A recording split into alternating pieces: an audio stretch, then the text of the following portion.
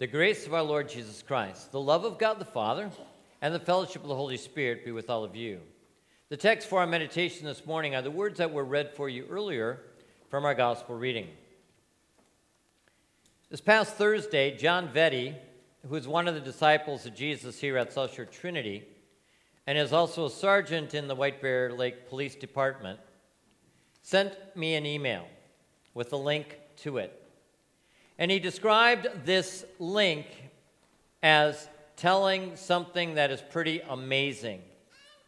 An amazing account of both forgiveness and sharing the faith. The link shows Brant Jean, the brother of Botham Jean, forgiving his brother's convicted murderer in a Dallas courtroom on Wednesday. This Dallas police officer is the one who entered the wrong apartment and fatally shot the resident, Botham Jean. He was a worship leader at a church as well as an accountant. Watch what happened in the courtroom. I wasn't gonna ever say this in front of my family or anyone, but I don't even want you to go to jail. I want the best for you. Today was an extraordinary day in a Dallas County courtroom. Because I know that's exactly what both of them would want you to do. And the best would be give your life to Christ. The victim impact statement in the Amber Geiger trial was unprecedented. I love you as a person. Botham Jean's younger brother Brant gave an impact statement to Amber Geiger. And I don't wish anything bad on you. He surprised the judge and probably members of his family. I don't know if this is possible, but can I give her a hug, please? Please? Yes. All the deputies in the courtroom looked at each other, knowing that this was a major infraction of the security rules. And then they looked at Judge Kemp for guidance. She made a snap decision and said, go ahead. And so the hug happened. Instead of reacting with rage to the guilty verdict and sentence of 10 years, he pivoted and offered grace and kindness and forgiving.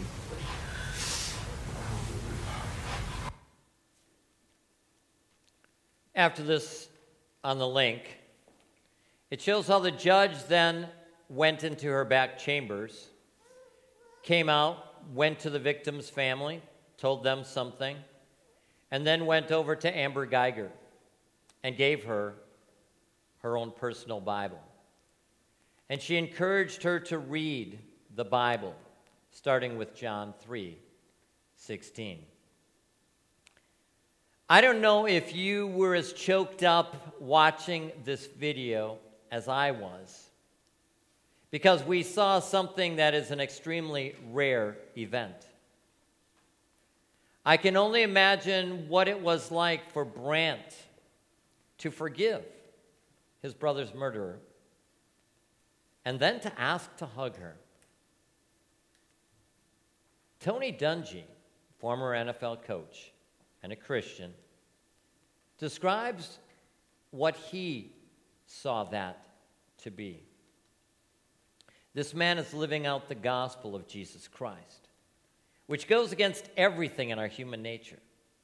This could only happen by the power of the Holy Spirit, and because he absolutely believes he will see his brother again.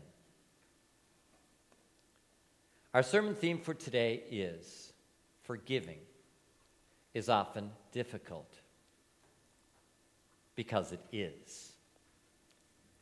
In our gospel reading for today, we have Jesus, in fact, teaching his disciples about some very challenging times and things that he had called upon them to do.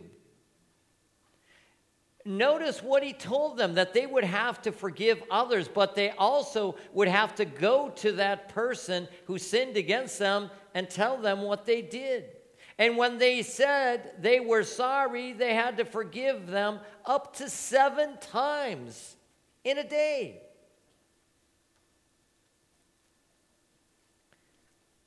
Oftentimes there's more to the story, right? point Jesus is making, it's hard. It's hard to confront someone who has sinned against you, and then when they say they're sorry, to forgive them. And most of all, we get Jesus' point because we know that this is what happens to us in our lives. And we know how hard it is. In fact, you may be struggling right now today with thinking about somebody that you need to forgive. And you know it's hard. The roots of bitterness can run deep and long, like the roots of the mulberry tree, stubborn and strong. It's not surprising that the disciples said to Jesus, "Increase our faith." Now, they could have said something like, "Good Lord, you expect us to forgive like that and that often? We need greater faith for that. Give us greater faith, Lord." And how did Jesus respond? If you had faith like a mustard seed, you could tell that mulberry tree to be uprooted and planted in the sea, and it would obey you. Now, Jesus doesn't go on further to explain what does he mean by that, so we're probably better off just simply taking Jesus' words as they are and understand it's hard, it's difficult to forgive without God's help. The truth is, the devil doesn't want us to forgive, does he? The devil would rather we keep it inside and let it eat away at us. So the devil actually has suggested some other ways for us to tell someone, respond to someone when they say they're sorry. Words that kind of excuse the sin. You know, like, that's okay. Yeah, it's really not a big deal. That's no problem. Don't worry about it. And then, of course, we get the other side of the coin when we may, in fact, say to somebody, "I won't forgive you until you really deserve it. Until you show you deserve it. I'm not going to forgive you." And then there's that one that people will say about remembering it. You know, the one, something like, "I will never, ever, ever, ever, ever let you forget what you did or what you said to me. Never." And the problem with each one of these is that they minimize or they put conditions on God's forgiveness. Because actually it's God who forgives. It's God who paid the price for that sin. God doesn't put conditions on. Now, it is very clear, of course, that God does say that sin is wrong. And he doesn't excuse sin. But God is very clear when he says God's justice requires the death of someone. Blood has to be paid. You deserve to die. I deserve to die. The person who sinned against you deserves to die. But of course, we don't have to die because one did for us. And his name is Jesus. And that's why we have the cross before us, to remind us what Jesus did in our place, so that we can be forgiven and in turn forgive other people, because Jesus died for their sins just as much as he died for our sins. God's very clear. The wages of sin is death. The wages of sin is death. Thankfully, Jesus died in our place. Thankfully, God forgives us freely. And that's why we rejoice in the words of Paul. The free gift of God is eternal life. And God gives us his forgiveness freely, without conditions. And today, we remember that God gives us this gift in the waters of baptism. And that's why when we began this sermon series, we focused on our relationship with God and how important it is for us to be reconciled to God before we even begin to think about being reconciled to other people. And so we look at remember whose you are. This is all about baptism. When we were baptized, God claimed us. When we were baptized, God forgave our sins. That's an amazing thing for us to think about. And because he did that for us, we can indeed repent before him. We can say to God, I'm sorry for what I've done. I'm sorry for what I've said, what I haven't done. God, I'm sorry. And then we heard how God forgives us last week. It's a gift. So it's all about how we have been reconciled to God. And now today we focus on the horizontal. The horizontal, how we can be reconciled to others and forgive as God has forgiven us. That's what Jesus was teaching his disciples to do in our gospel reading. The disciples struggled with forgiving others. They said it was impossible to be able to do this on their own. And it is impossible for us to forgive someone else on our own. It's even hard. It's difficult when we do it with God's help. But do you remember what Jesus taught his disciples when they asked him how to pray? And Jesus said to them, pray, forgive us our trespasses, as we forgive those who trespass against us. This is really an important and powerful prayer. Before my wife Lynn and I were married, we had several couple friends tell us that when we are married, we ought to pray the Lord's Prayer together every night. And they said the reason to pray the Lord's Prayer is very much because of this petition. Forgive us our trespasses, as we forgive those who trespass against us.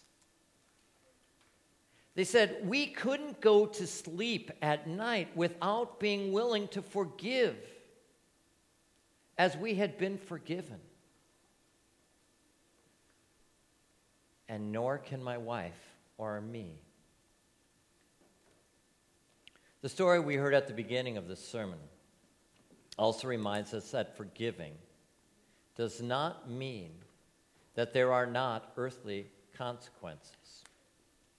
Amber Gehrke was given 10 years for murdering Botham.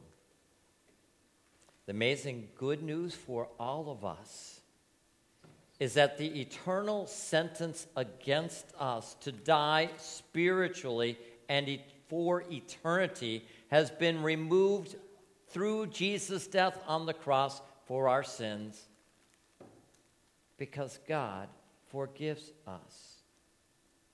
And so for Amber Gehrke, if she repents of her sins and believes in Jesus as her Lord and Savior, she too will receive the forgiveness of sins and the promised inheritance in heaven, which our Lord has given to us.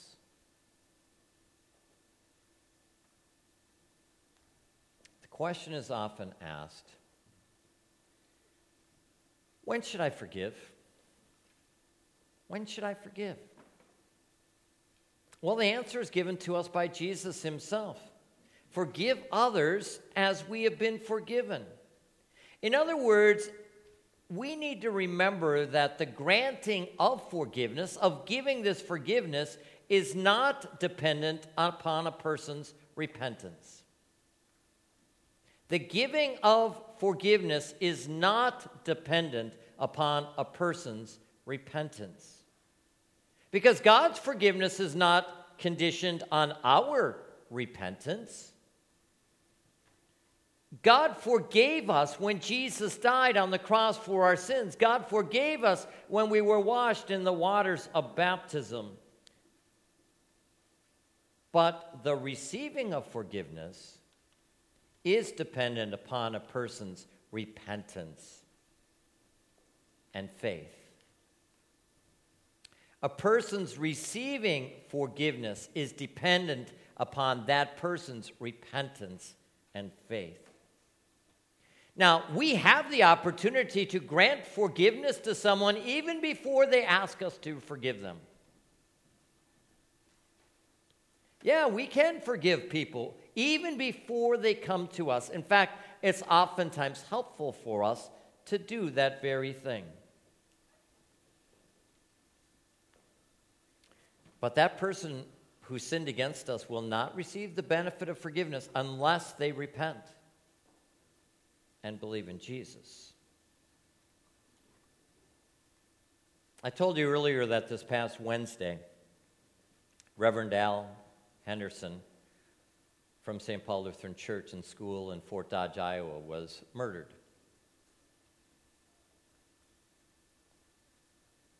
Now his family, his church family, his community, are faced with a challenge, perhaps. Can they, will they forgive the man who murdered him?